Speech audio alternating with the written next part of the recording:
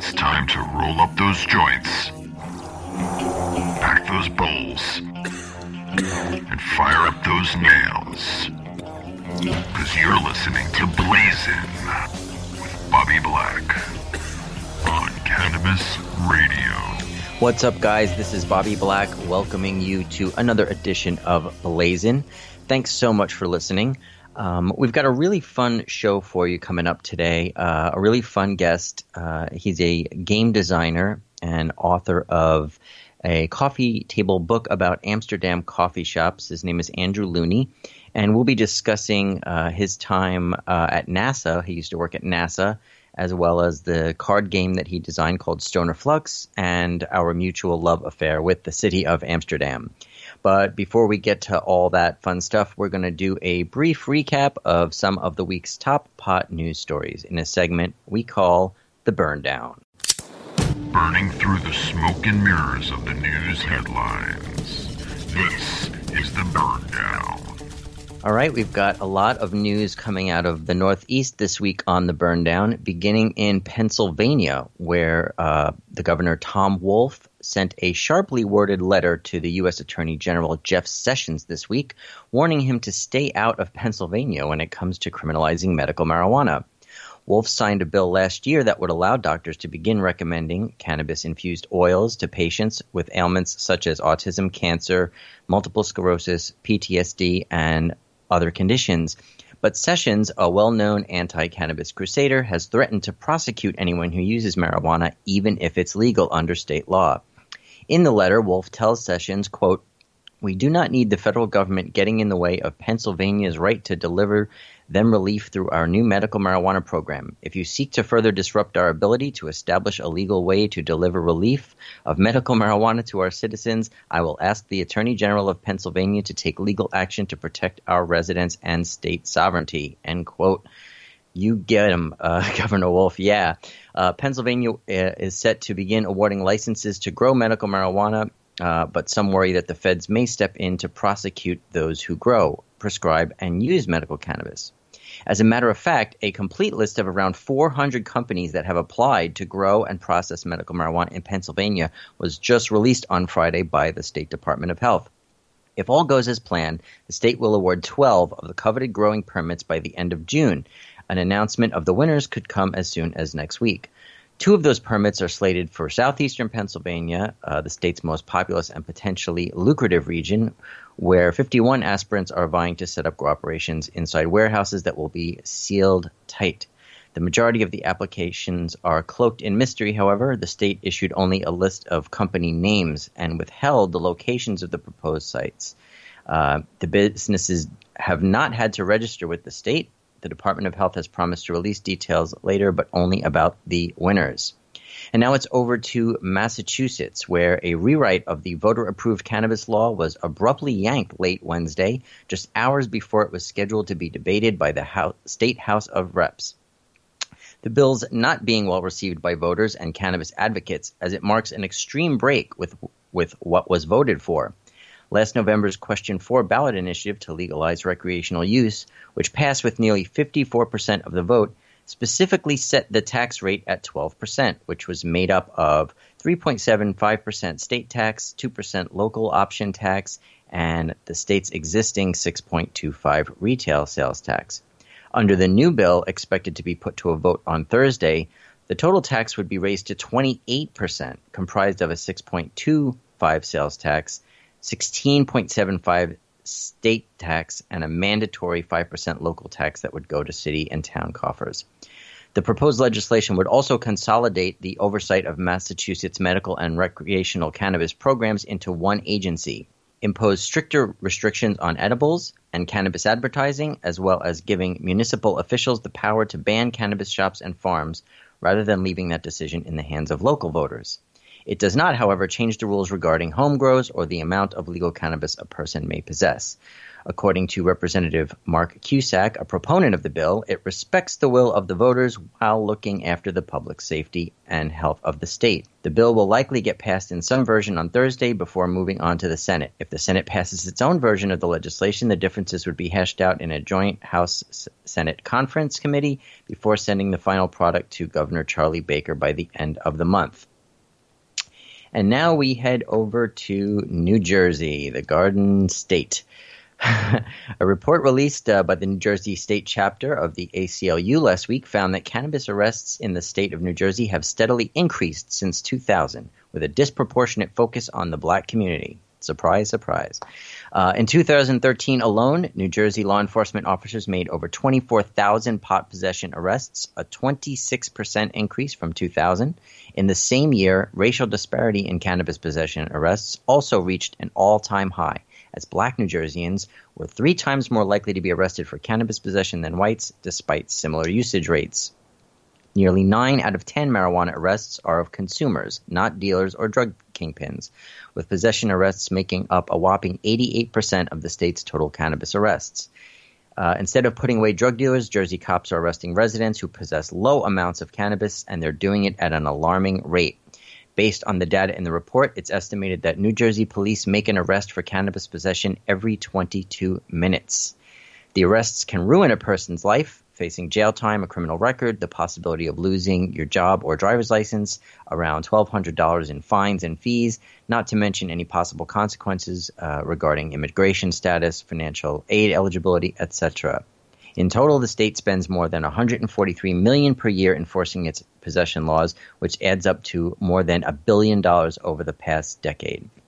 Of course, all of this falls at the feet of Governor Chris Christie, who is a longtime foe of marijuana and who, during his presidential campaign, vowed to fully enforce federal marijuana laws. He's also done everything in his power to stymie the rollout of the state's medical marijuana program that was passed just before he entered office.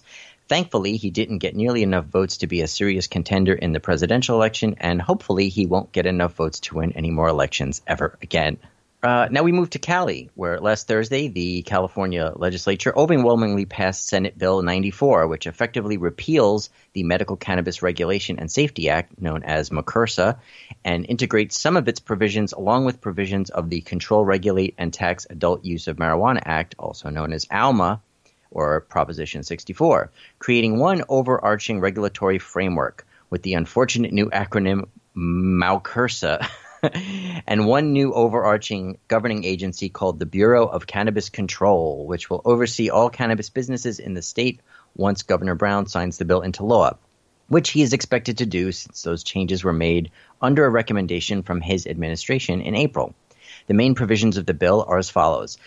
Different types of licenses will be permitted for adult use cannabis businesses. Producing dispensary and transport licenses will not be available. Distributors will be required to store cannabis batches on the premises. Testing will be done off premises. Some limits previously placed on the combination of medical cannabis licenses a person can hold will no longer apply. The residency requirements of ALMA have been repealed, so out-of-staters and residents of other countries and states can freely participate, which is good news. Additional advertising requirements, including regulation of online advertising and a universal symbol for cannabis edibles, will be implemented. There will be a cannabis excise tax based on the average market price rather than the gross receipts of retail sales. And the Bureau will no longer have the authority to regulate and control industrial hemp. All right, and over to another interesting story in the Burndown this week. Contrary to popular stoner stereotypes, a new study conducted by market researchers BDS Analytics now shows that cannabis consumers are, in fact, among the most satisfied and successful people in our populace. I could have told you that. The research group analyzed extensive data from the 2 leading legal cannabis states, California and Colorado, surveying customers and abstainers across a wide variety of mental, social, and financial factors, including life satisfaction levels, attitudes towards parenting, and unemployment data. In California, it was found that 20% of consumers had graduated with a master's degree, while the figure was only 12% for those who didn't consider trying cannabis.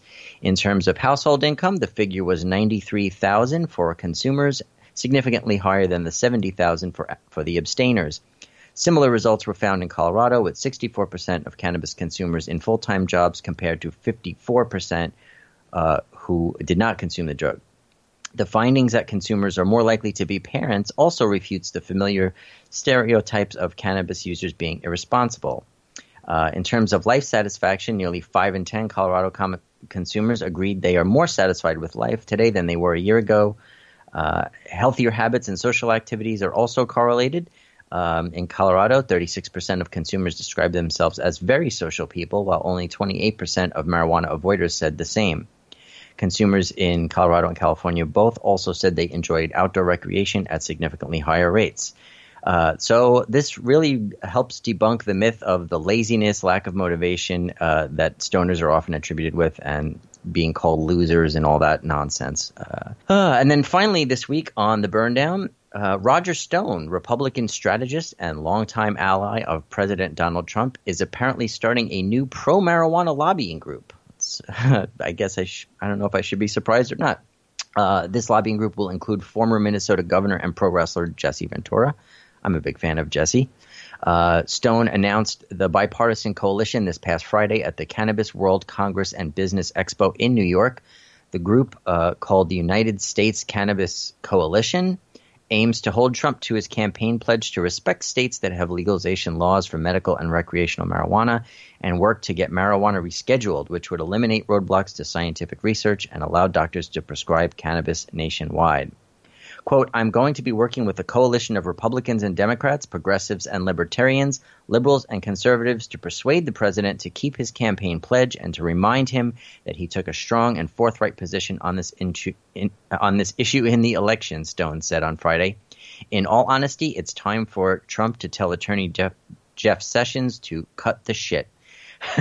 Well, Roger Stone, I didn't think there'd be much in the world that I would agree with you on, but you have my full support. That's pretty awesome. I wish more people could come together and bring together people across party lines to make some real progress happen. All right, and that's going to wrap it up for the Burndown this week. We're going to take a quick break, but stick around because when we come back, we will be speaking with my guest, Andrew Looney, game designer and author of the book Amsterdam Coffeeshops, right here on Blazin'. You're listening to Blazin' with Bobby Black on Cannabis Radio.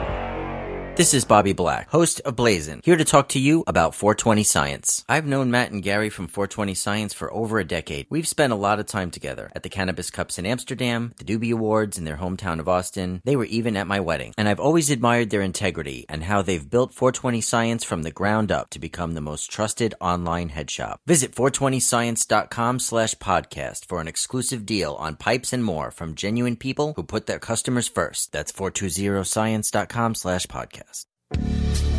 Hi, I'm Montel Williams. Most of you know me as a talk show host, but I'm also an author, actor, single father of 4, avid snowboarder, and I'm also a medical marijuana patient. Living with multiple sclerosis, I'm in pain every day. Medical marijuana is my last resort, and it helps me when all other drugs have failed. If you'd like more information about medical marijuana, you can contact the Marijuana Policy Project at mpp.org or call 1-877-JOIN-MPP. Are you disturbed by the prescription medication commercials on television and their endless list of side effects? They go on, and you end up having to take multiple pills to counteract the problems caused by the first pill. It never ends. Have you looked into CBD as a more natural option? At Saturn Ranch, we produce all-natural CBD topicals and THC-infused edibles. Premium lab-tested hemp-derived CBD is the most important ingredient in our products. From topical balms, salt scrubs, bath-soaking salts to tinctures and edibles, you're sure to find something to help. Family-owned and operated, we at Saturn Ranch believe in and use our products daily. Don't put anything on your body that you wouldn't put in your body. SaturnRanch.com.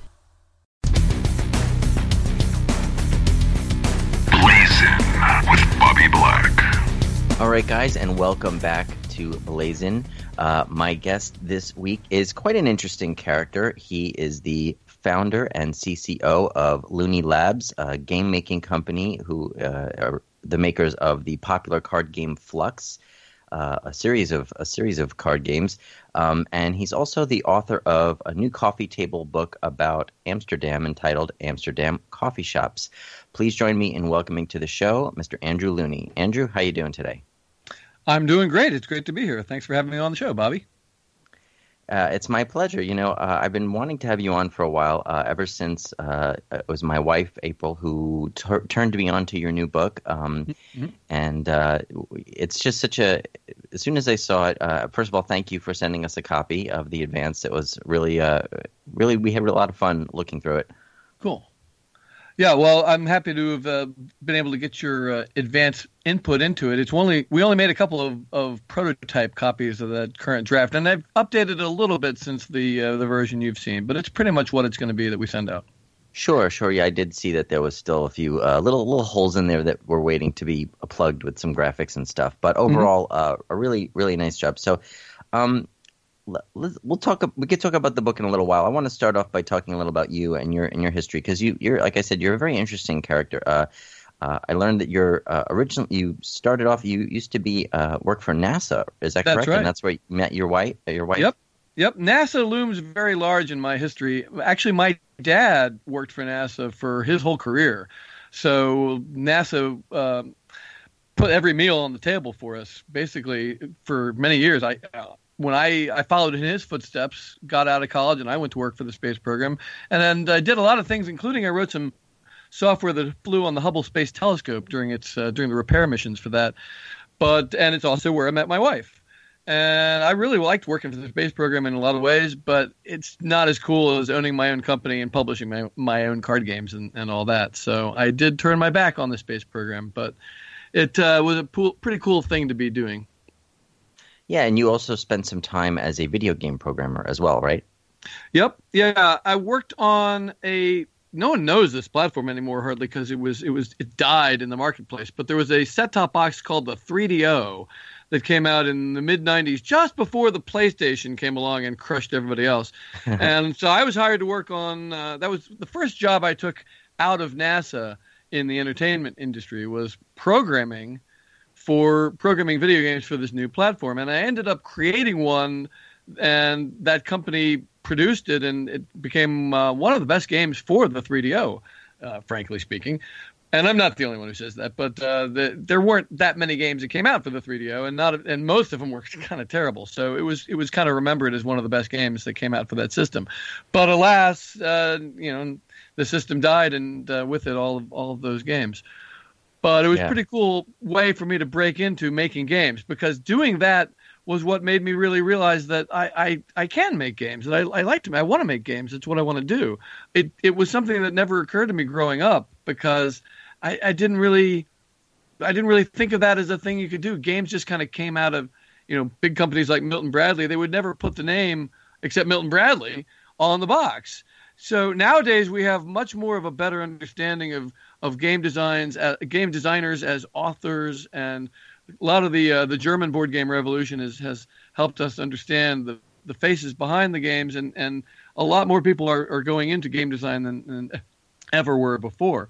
But I imagined myself becoming a writer, and again, I'm finally doing that now, writing books and so forth. But for a long time, it became this back burner thing that I was pursuing games instead, and that itself started as a response to my writing efforts, because the very first game I really did that took off was inspired by a fictional game I described in a short story I was writing. Wow! So it all ties together. It does.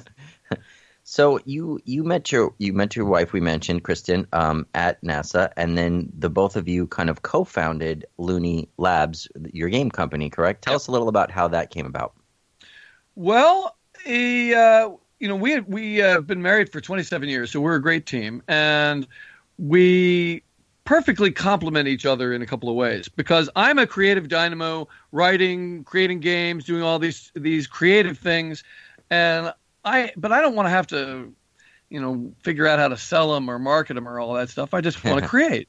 Meanwhile, my wife is an entrepreneur. She wants to make a company and create products and all that, all the marketing and stuff. She loves that. So together, I create things for her to market, and she creates a company to market and sell the things that I've created. So we have a wonderful companion partnership there that's working out really well. And it was just she and I when we first started, but at this point there's 8 people in our company, and we're getting ready to hire a 9th, and we're doing really quite well. Yeah, and I would imagine that as someone, I've been a bit of a gamer myself in the past. I was a big Dungeons and Dragons fan as a child, and then I got into Magic: The Gathering, which, like Fluxx, is a card game, a lot more complex of a card game than Fluxx. And I know that having a background in mathematics is always, if not a prerequisite, then at least a huge advantage in game creation. Correct? Oh, yeah. Well, my degree is actually computer science, and I very much consider that to have been a useful discipline for designing games. In fact, I often make this comparison that what I do now is program humans. I write software for humans to execute. And Fluxx is almost perfectly like that. It's got these rules that you follow, much like software follow, like computers follow the program in a software construct. The humans in a game of Fluxx have to follow the directions of the rules of the game. And the big difference is that when I'm programming a computer, the computer will flawlessly execute exactly the code that I have told it to do. Now, maybe I didn't tell it to do the right thing, but it will do exactly what I said. Humans, when they ingest the software that I've written for them, the rules of a game, they have an annoying tendency to skip over parts of the code that are important. They might just not read all of the instructions, and if they don't, they might miss important pieces of code that you really have to have in order to play the game right. So really one of the trickiest things for me to do as a game designer, even if the game works properly, I have to make sure that the humans who are going to play that game understand from the rules what they're supposed to do, and that can be quite a tricky writing challenge. Right, and especially if they're ingesting more than the rules and the software, if they're ingesting cannabis products, let's say, for example, it might make it a little harder for them to follow all the rules. Although I must say, for someone, and I get, we don't really know each other, but for someone who worked at NASA and who has created a number of games and done the things you've done, I imagine you're an incredibly intelligent man. So for someone who and your wife as well, of course. So for two very intelligent people to create a game that really is so simple and so basic that pretty much anyone could follow. And also we'll talk about your book a little later, but the same with your book. It's really written like your games to appeal to as wide of an audience as possible. And I'm assuming you did that intentionally. Oh, very much so. Yeah, I want everyone to play my games or experience my works. Yeah, I mean, you could obviously design a much more complicated game, something along the lines of Magic: The Gathering, let's say. I'm sure that is within your wheelhouse to do, but you choose to create something that is very accessible. Well, yeah, and indeed, I've designed quite a few games, and many of them are a good deal more complicated than Fluxx, and that's really the trick, actually, is creating a game that has a very simple rule set, but that offers deep and interesting gameplay. That's almost the holy grail for game designers, because what we all want to create a game that will be something that people can get into quickly and start playing as fast as possible. Nobody wants to sit around listening to how you play the game for hours. You want to play the game, but sometimes when there's a lot to go through, you just have to listen through that rule briefing. And very much when in Fluxx, my biggest hit is a game that almost teaches itself. It introduces, the cards. You don't really need to know certain things until a card comes up that makes you need to learn that. And so it lets you jump into a game with almost no knowledge and learn new concepts as they come up naturally in the game. And that was very much a goal of mine, was to have a game that you could learn very quickly in that way. Because I feel like the longer I'm sitting there explaining how the game works before we actually start playing, the more there is a chance that your eyes are glazing over and you're going to be like, now that we've heard how it works, let's do something else. And, and that's a fail, obviously. So trying to having a game that is simple, but at the same time, not pointless, that offers, difficult choices that makes you really think, that's quite a challenge, and one that I think I've gotten pretty good at. So tell us a little about Fluxx, about how you got the initial inspiration and how it came together, and tell us a little about what it's about and how it works. Sure. Well, Fluxx is a card game about change that changes as you play it. So with every possible card play, you might be changing the rules or changing the way you win or changing what assets you have in order to pursue that goal. But it's very simple because it starts out with just two rules: draw one and play one. And that's on your turn. You draw a card and play a card, and all the cards say what to do. You do whatever the card says. And you'll have these cards called keepers that are just things that you want to have in front of you. And you win by just having the right couple of keepers that are specified by the goal. But the goal will change from one card to the next. 1 minute you might be going after milk and cookies, and the next after time and money in a couple of the original ones. Or to put it into to go ahead and talk about Stoner Fluxx, the marijuana-themed version of Fluxx. Let's talk about that one. in that version, all the keepers are things that a stoner would want. So you've got weed, in fact, several different weed keepers. You've got a bong or a pipe to smoke that out of, and fire to light it with, or maybe papers if you would roll a joint. But you also have stuff you want with you when you're partying. You got your friends. You got good music. You got some pizza or nachos or ice cream to deal with when you got the munchies. And then there's a couple of negative things, too. There's some creepers. They're like the anti-keepers. They're things that prevent you from winning. And so one of them is the mooch, who always shows up unwanted and hangs around whoever has the weed, Yeah. And the munchies. But it's easy to get rid of the munchies just by grabbing onto somebody's food and eating that. And I could get rid of it. But the worst one, of course, is the dry spell, the empty baggie. Ooh. Yeah. But we've all been there. Yep. But as long as somebody has weed on the table, the dry spell goes away. Because, if your friend has something, you'll be able to get something from them. Absolutely. Yeah, I got to say, in preparation for this interview a few days ago, my wife and I busted out our Stoner Fluxx game, and we'd never played it. I've had it for a while, and to be honest, I have a whole cabinet full of board games that barely ever get used. Unfortunately, in this day and age, with our busy lives and multimedia screens, it seems like we don't really we don't make the effort to enjoy the simpler things. But I really wanted to, of course, understand the game and play it before I spoke with you. And, we did what I think most people would do. We did a couple of dabs and sat down and packed a bowl or whatever and just like you said, just opened it up and started trying to play, learning to play. And I got to say, it was really fun. Especially for for a group of people or a person who's high, it's just a kick. You can sit around with a bunch of people and smoke and play, and it's a lot of fun. You can have a lot of fun with it. And I also looked on your website where you had some videos where you and Kristen were demonstrating how the game was played, because I wanted to have a little bit of an idea.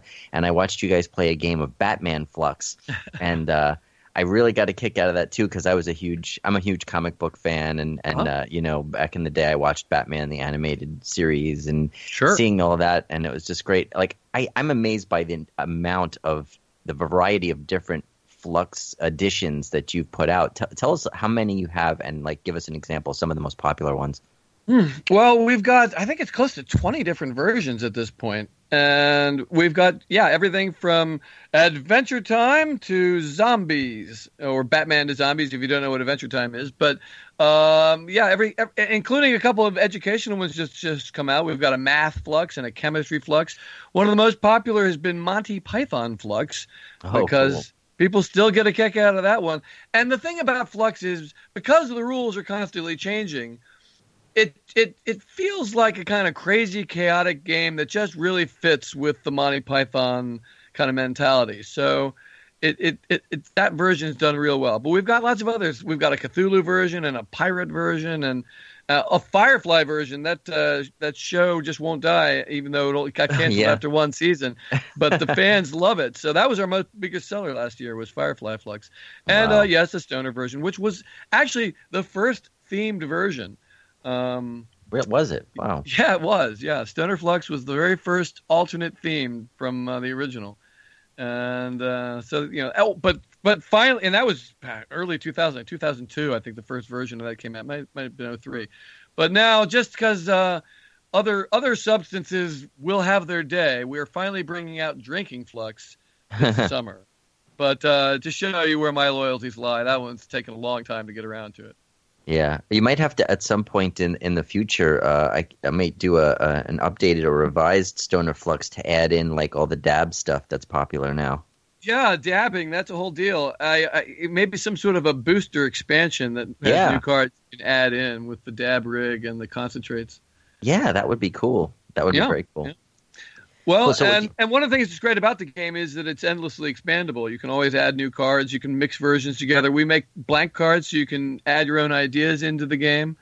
And we've even made a few promo cards. In fact, there's a few for Stoner Fluxx out there that we were giving out at one of the Cannabis Cups a couple of years ago that are like hash and a couple of goals that use hash standing in for weed. But I haven't done a dab thing. That seems like it might be overdue at this point.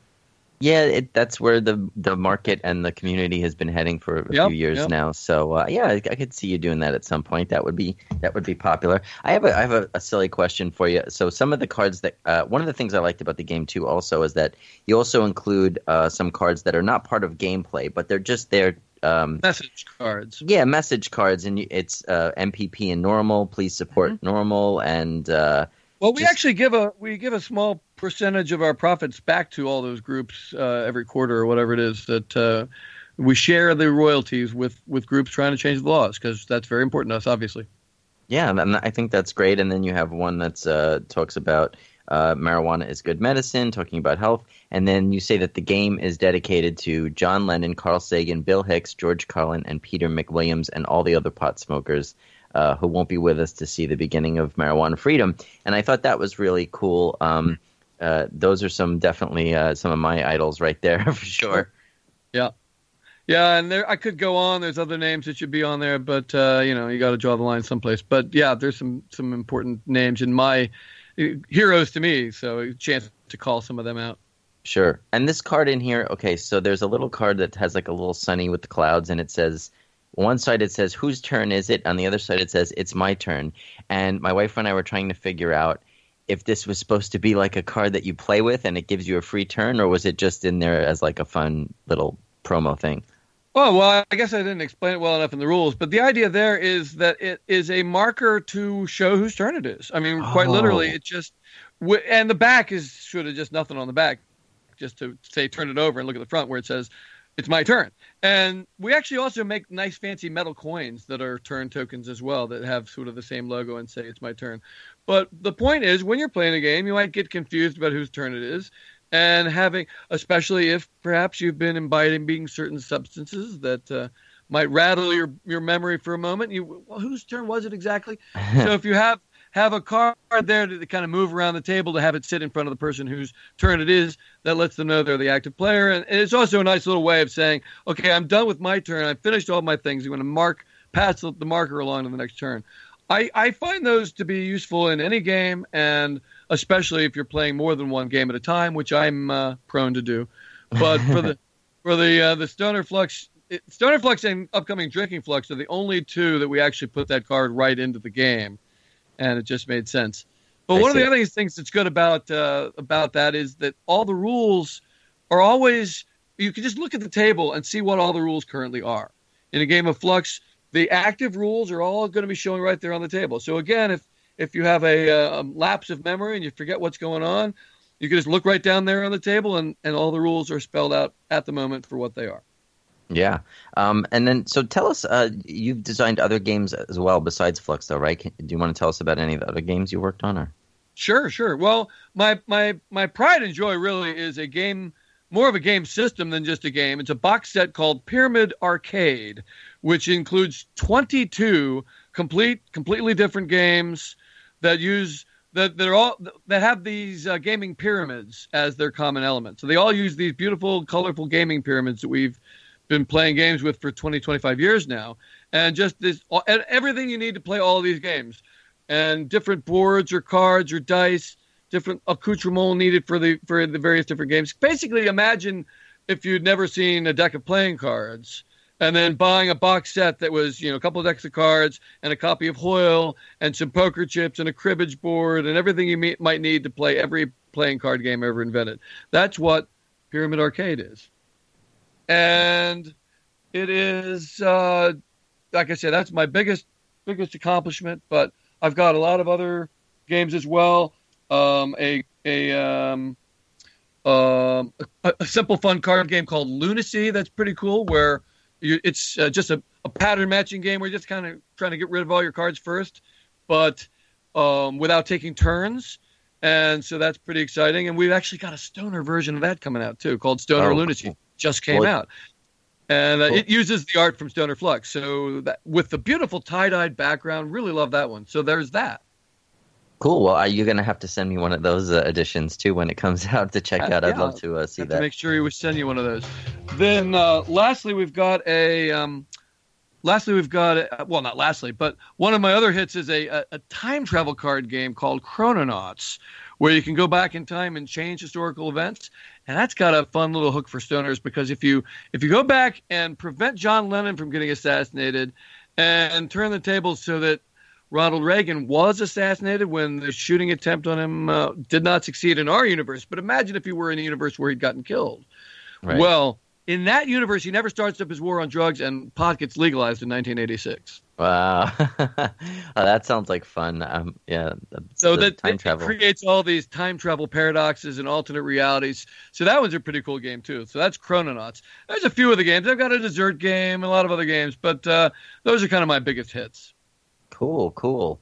Well, I look forward to checking out some of the other games. We're going to take a quick break right now for a word from our sponsors, but we'll be right back to talk about your book and about your adventures in Amsterdam.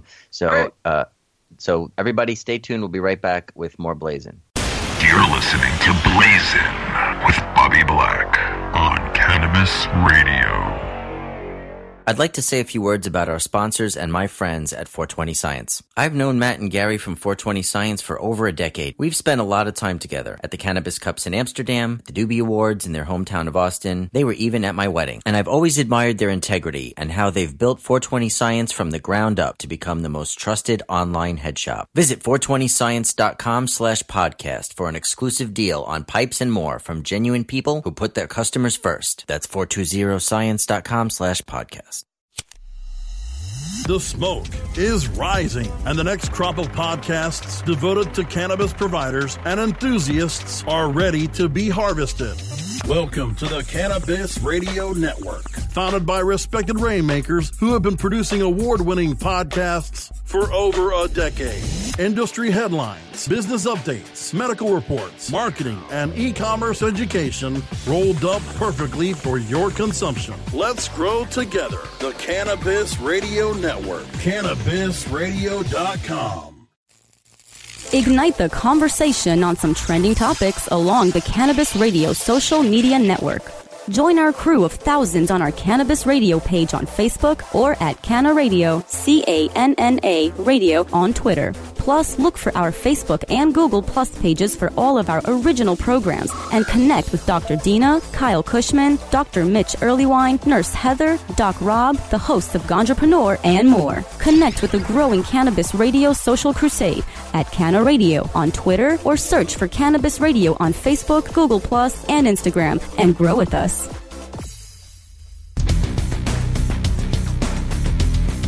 Blazin' with Bobby Black.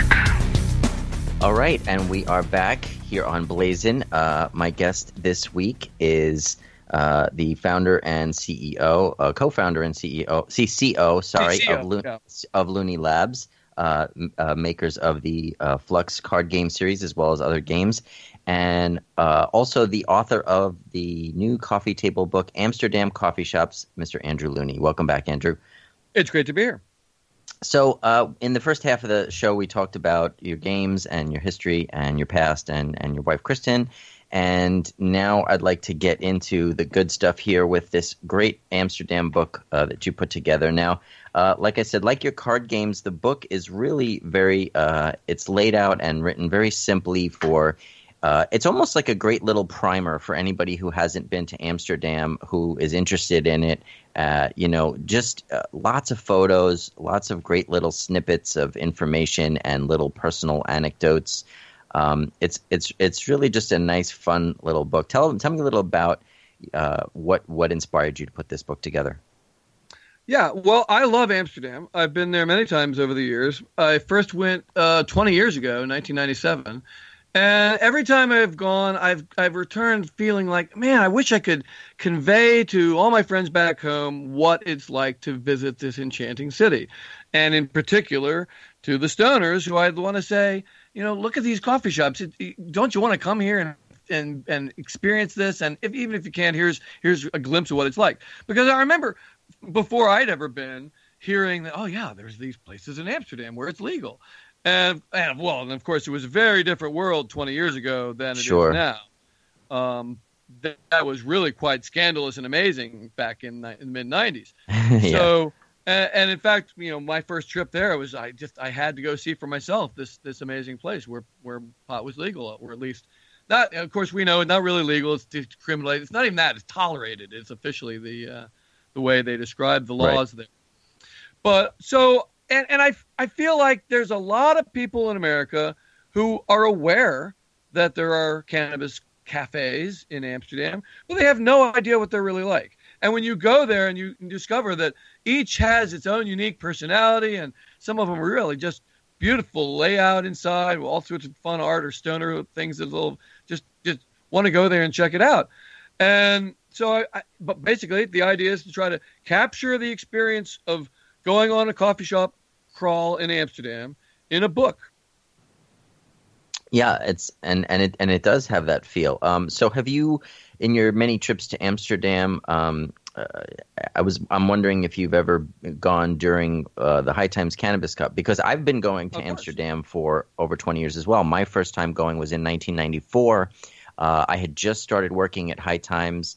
I was fresh out of college. I was actually still in college. I was a senior in college, and I had only been working at High Times for a few months when it was the very first Cannabis Cup that was open to the public. It was in 94, and Steve Hager, the founder of the Cannabis Cup, said, "Hey, do you want to come to Amsterdam and work at this event with us?"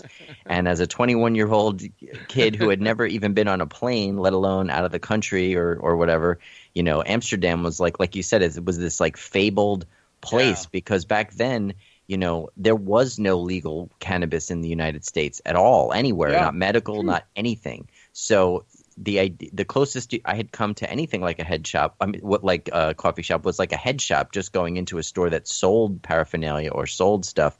But to actually be able to buy it and consume it like legally was like, wow, holy cow, Mind blowing.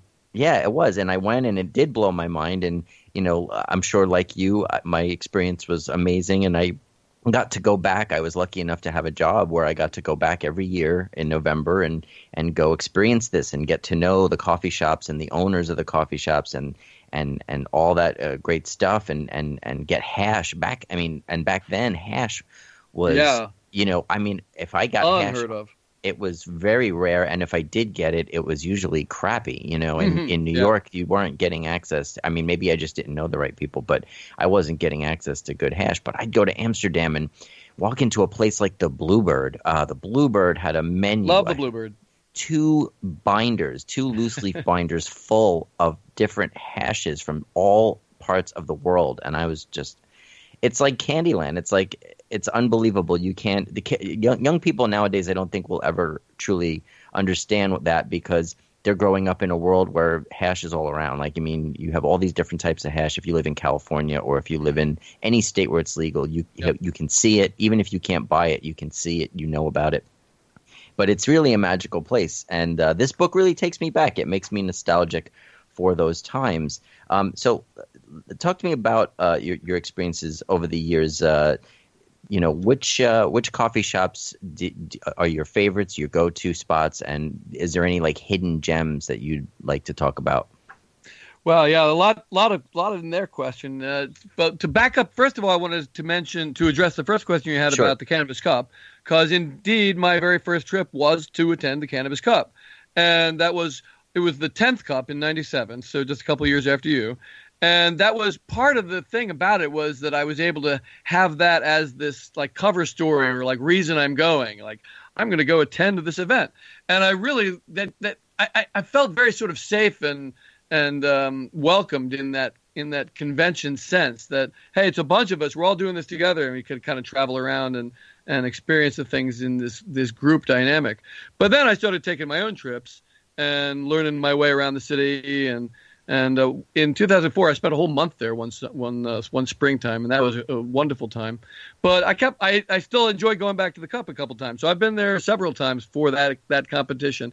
And I'm not really that good of a judge of the substances, but I enjoyed being able to say, well, this is my favorite shop, or these coffee shops had the best ambiance. And my favorite, my standard all around answer is Abraxas.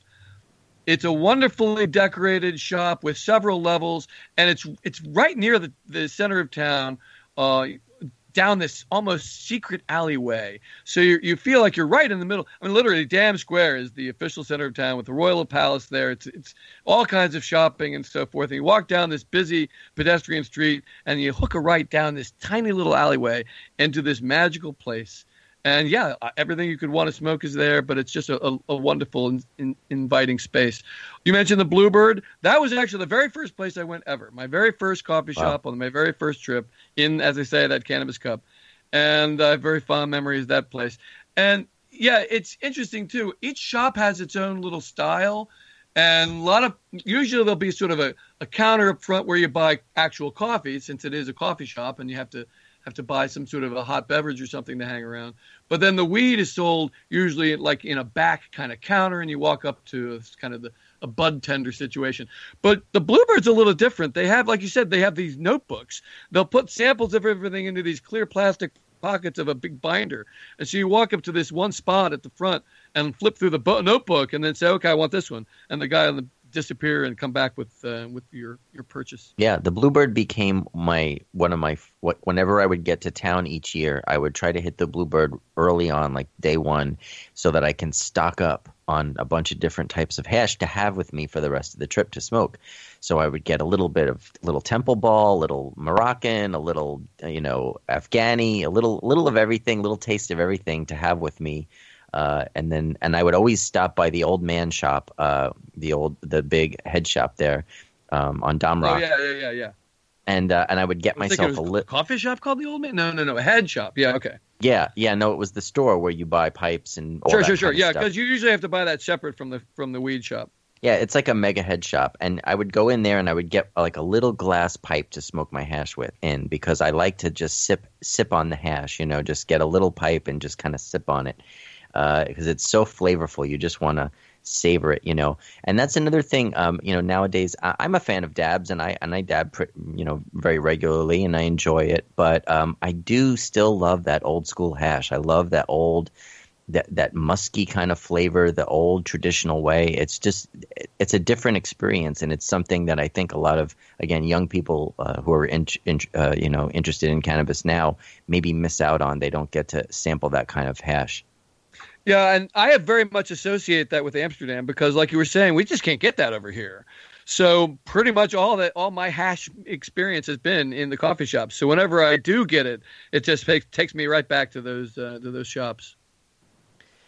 So, I mean, I'm looking through the book right now, and obviously there's some of the major shops, Barney's and the Greenhouse, all those types of shops. The Bulldog, a very, very popular one. And then, but the Dolphins. Oh, wow. This one, the cool thing about the Dolphins was for one of the regulations in Amsterdam was that coffee shops are only allowed to be open until certain hours. And 1 a.m. Yeah, but they're allowed apparently to apply to extend their hours. They're allowed to have a certain number of hours per year that they can stay open when they're not supposed to. So what the Dolphins did was they would save up all their time and they would use it during the Cannabis Cup. So they were open 24 hours practically for a few days of the Cannabis Cup. And so they would be the Dolphins was our go-to after hours spot. So after we would be partying all night, we would hit the Dolphins before we'd go back to the hotel. And it's such an amazing – it's like being inside of an aquarium. It's so cool. And you really capture that with some of these photos, just all the cool fish and water themed paintings and little knickknacks and things that they have. It's pretty cool. Yeah, I love the Dolphins. It's definitely one of the more stylish shops, and typical of the way many shops embrace a theme and go long on the decor in that regard. I didn't know that about the extra hours thing, though. It's interesting they have so many weird laws over there. Because usually it's like 1 a.m., boom, all the coffee shops have to close, which is really frustrating since the bars are able to stay open until 3, 4 in the morning, and we're all out on the street with no place to go. But the idea that there is exceptions like that is interesting. One of the whole problems with the coffee shop scene, though, is that they have these weird rules about, it's like it all stems to when things first changed in like the 70s and 80s, when they were saying, okay, we're going to allow these coffee shops that have sprung up to keep doing their thing, but we're not going to allow any more. So they kind of drew this line and said, no coffee shops can be transferred or sold. And when it goes out of business, you can't build a new one there, or any of those things. So gradually over the years, the coffee shop, there used to be so many more, hundreds and hundreds of them, and they've been gradually being forced to close. And so there's less than 200 coffee shops in Amsterdam now.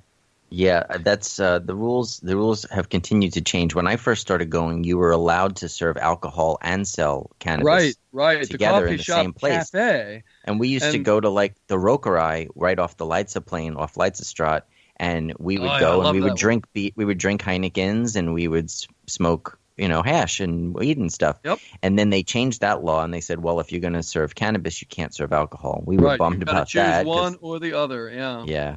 But like you said, and then in more recent years, the right-wing party in Holland kind of took over the government, and then they started coming up with all these new rules to shut down red light district blocks, that should shut down coffee shops. They really wanted to like whittle them down and get rid of a lot of them. And it's a shame because some of the places that have closed have been were really, really nice. And you have a little section in your book about that too, right? You have days gone past kind of section. Coffee shops of ghosts of coffee shop past. I call that section right. Where there's if you know what to look for, there's a couple places you can see. Oh yeah, this used to be such and such a coffee shop, and this trippy mural on the side of the wall, that's from them.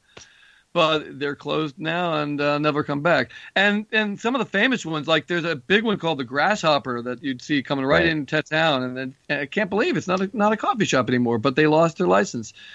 And a thing that really set a lot of them back was they had this new, much more restrictive rule about schools, that if it's equidistant from school, it has to be shut. And so they shut a whole lot of coffee shops that way, which is really a shame, or just like, it doesn't seem right. I think it was 1,000 meters. Yeah, like 1,000 meters or something of a school. Something like that. But you can have a thing where you've had a coffee shop that's been there for years or decades, and then somebody opens up a new school nearby and forces the coffee shop to close. And cannot be relocated either because of that rule. Yeah, and there's similar rules like that being established here in the legal states now too, where you can't have dispensaries within a certain distance of a school or other things, parks or whatever. And at some point it just gets kind of silly to me. Like you said, like some of these shops there had been there for decades, and I don't see the youth of Amsterdam being decimated by the existence of these shops. I mean, in a matter of fact, their usage among children and teens seem to be lower than in the States, Statistics show that drug use is lower in Holland, where permissive drug use is the norm. So it just goes to show the importance of education and removing the forbidden fruit factor. Right, because kids want to rebel, and then if something's forbidden, they're going to want to do it more. If you normalize it, then it just becomes, okay, whatever, they're not as excited about it, I guess. Yeah. You mentioned some of the murals, and you also cover that in the book. You talk about the different murals, street art. You have a lot of cool photos of sculptures and street art. And that's one of the great things about Amsterdam. It's a great walking city. I mean, it sure is. I mean, you could rent a bike too, which is cool. But I've always loved just getting lost and walking around the city. And just there's, like you said, there's so many little hidden alleys with cool stuff in them that you can just kind of get lost and have a great time. And eventually you always find your way to where you need to be. Yep. Yeah, and there's a fun little coffee shop around every little corner or every alleyway, or not quite, but often that's the case. You'll be strolling along and, hey, here's a little coffee shop. Let's duck in for a smoke. Yeah. So what's it? Tell me a little about your history with cannabis. When did you first get turned on to cannabis? I can see from looking at your photos of you and your wife that you're kind of, and from what I know of your past, that you're kind of a kind of a Grateful Dead, Deadhead, hippie nerd kind of guy, and I mean that with absolute affection and respect. Sure. Yeah, but well, I definitely consider myself a hippie, although more of a Beatles fan than a Grateful Dead. But very much born in the '60s and love the spirit of the hippie mentality.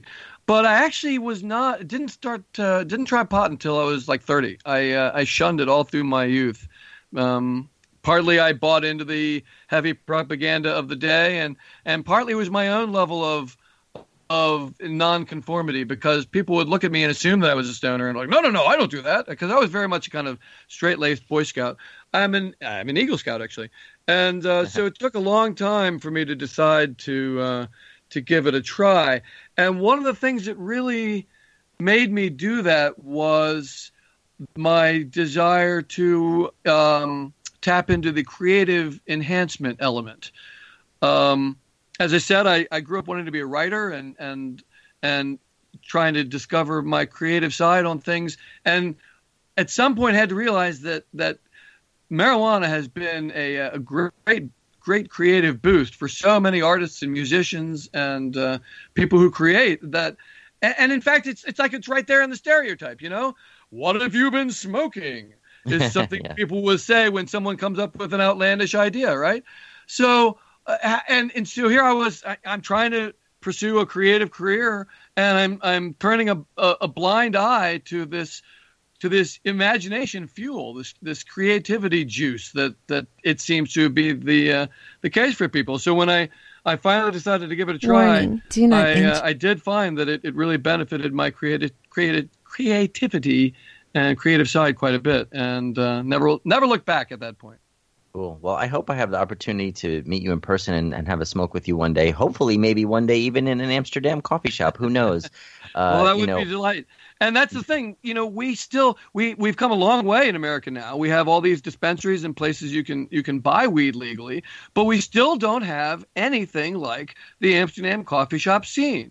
Because as long as we don't have bars where we can smoke pot, as long as we only have liquor store equivalent and we don't have coffee shops where we can hang out and publicly consume together, we still have to go to Amsterdam to have that experience. Absolutely. Well, there are some states that are trying to pass laws like that. There's a little bit of resistance, but I think we'll get there. But in the meantime, when we do, it'll be great. But when we do, I would like to open my own such shop here in the States. Oh, that would be great. I have. That's very much one of those other. I went to Amsterdam and had a life-changing experience, and one of those was the feeling like I want to bring this home. In a book now, but someday to really be able to create establishments like this that I can hang out in and bring my friends to. So maybe someday we'll smoke together in Amsterdam, or maybe we'll smoke in my own coffee shop in Maryland. But got to change the laws a bunch before we can do that. Absolutely. And I haven't been to Amsterdam in some years now. I don't know if you know this, but I met my wife in Amsterdam at the Cannabis Cup. We got engaged in Amsterdam at the Cannabis Cup. It's been a home away from home for me. I've been there more than I've been anywhere else, any other foreign country or city. And my wife and I sure miss it, and we hope to go back soon. Right, but when the laws changed and we were able to start having them here, the event moved, and now you've lost your occasion to go, huh? But yeah.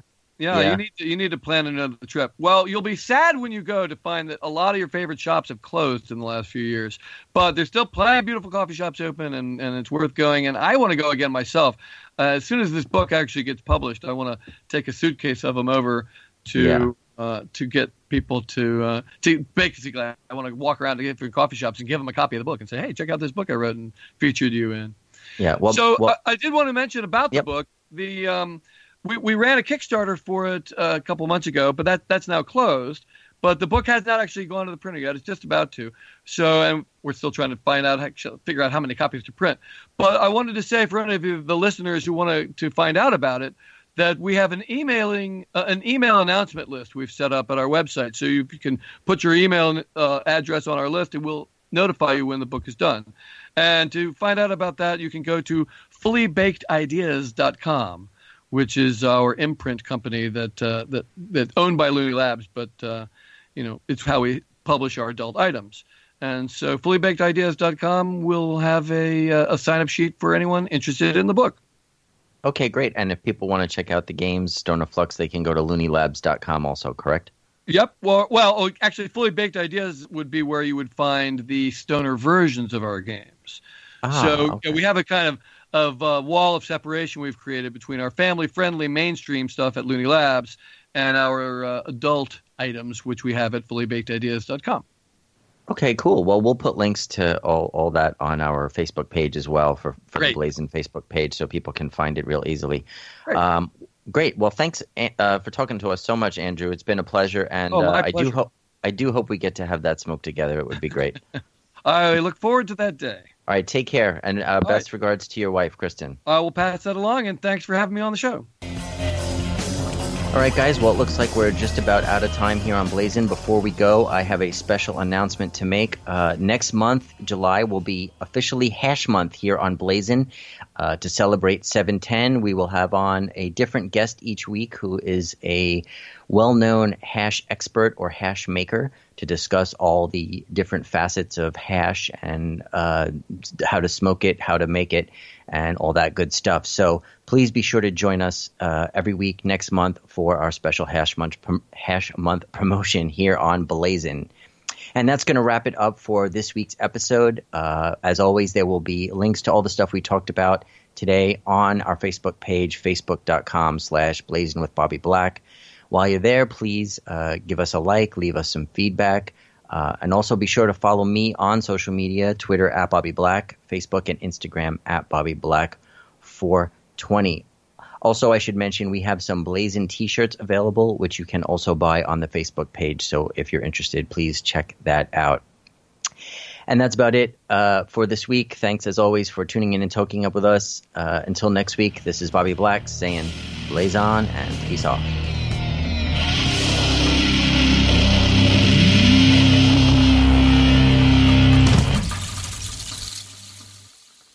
The opinions expressed on this CannabisRadio.com program are those of the guests and hosts and do not necessarily reflect those of the staff and management of CannabisRadio.com. Any rebroadcast or redistribution without proper consent of CannabisRadio.com is prohibited.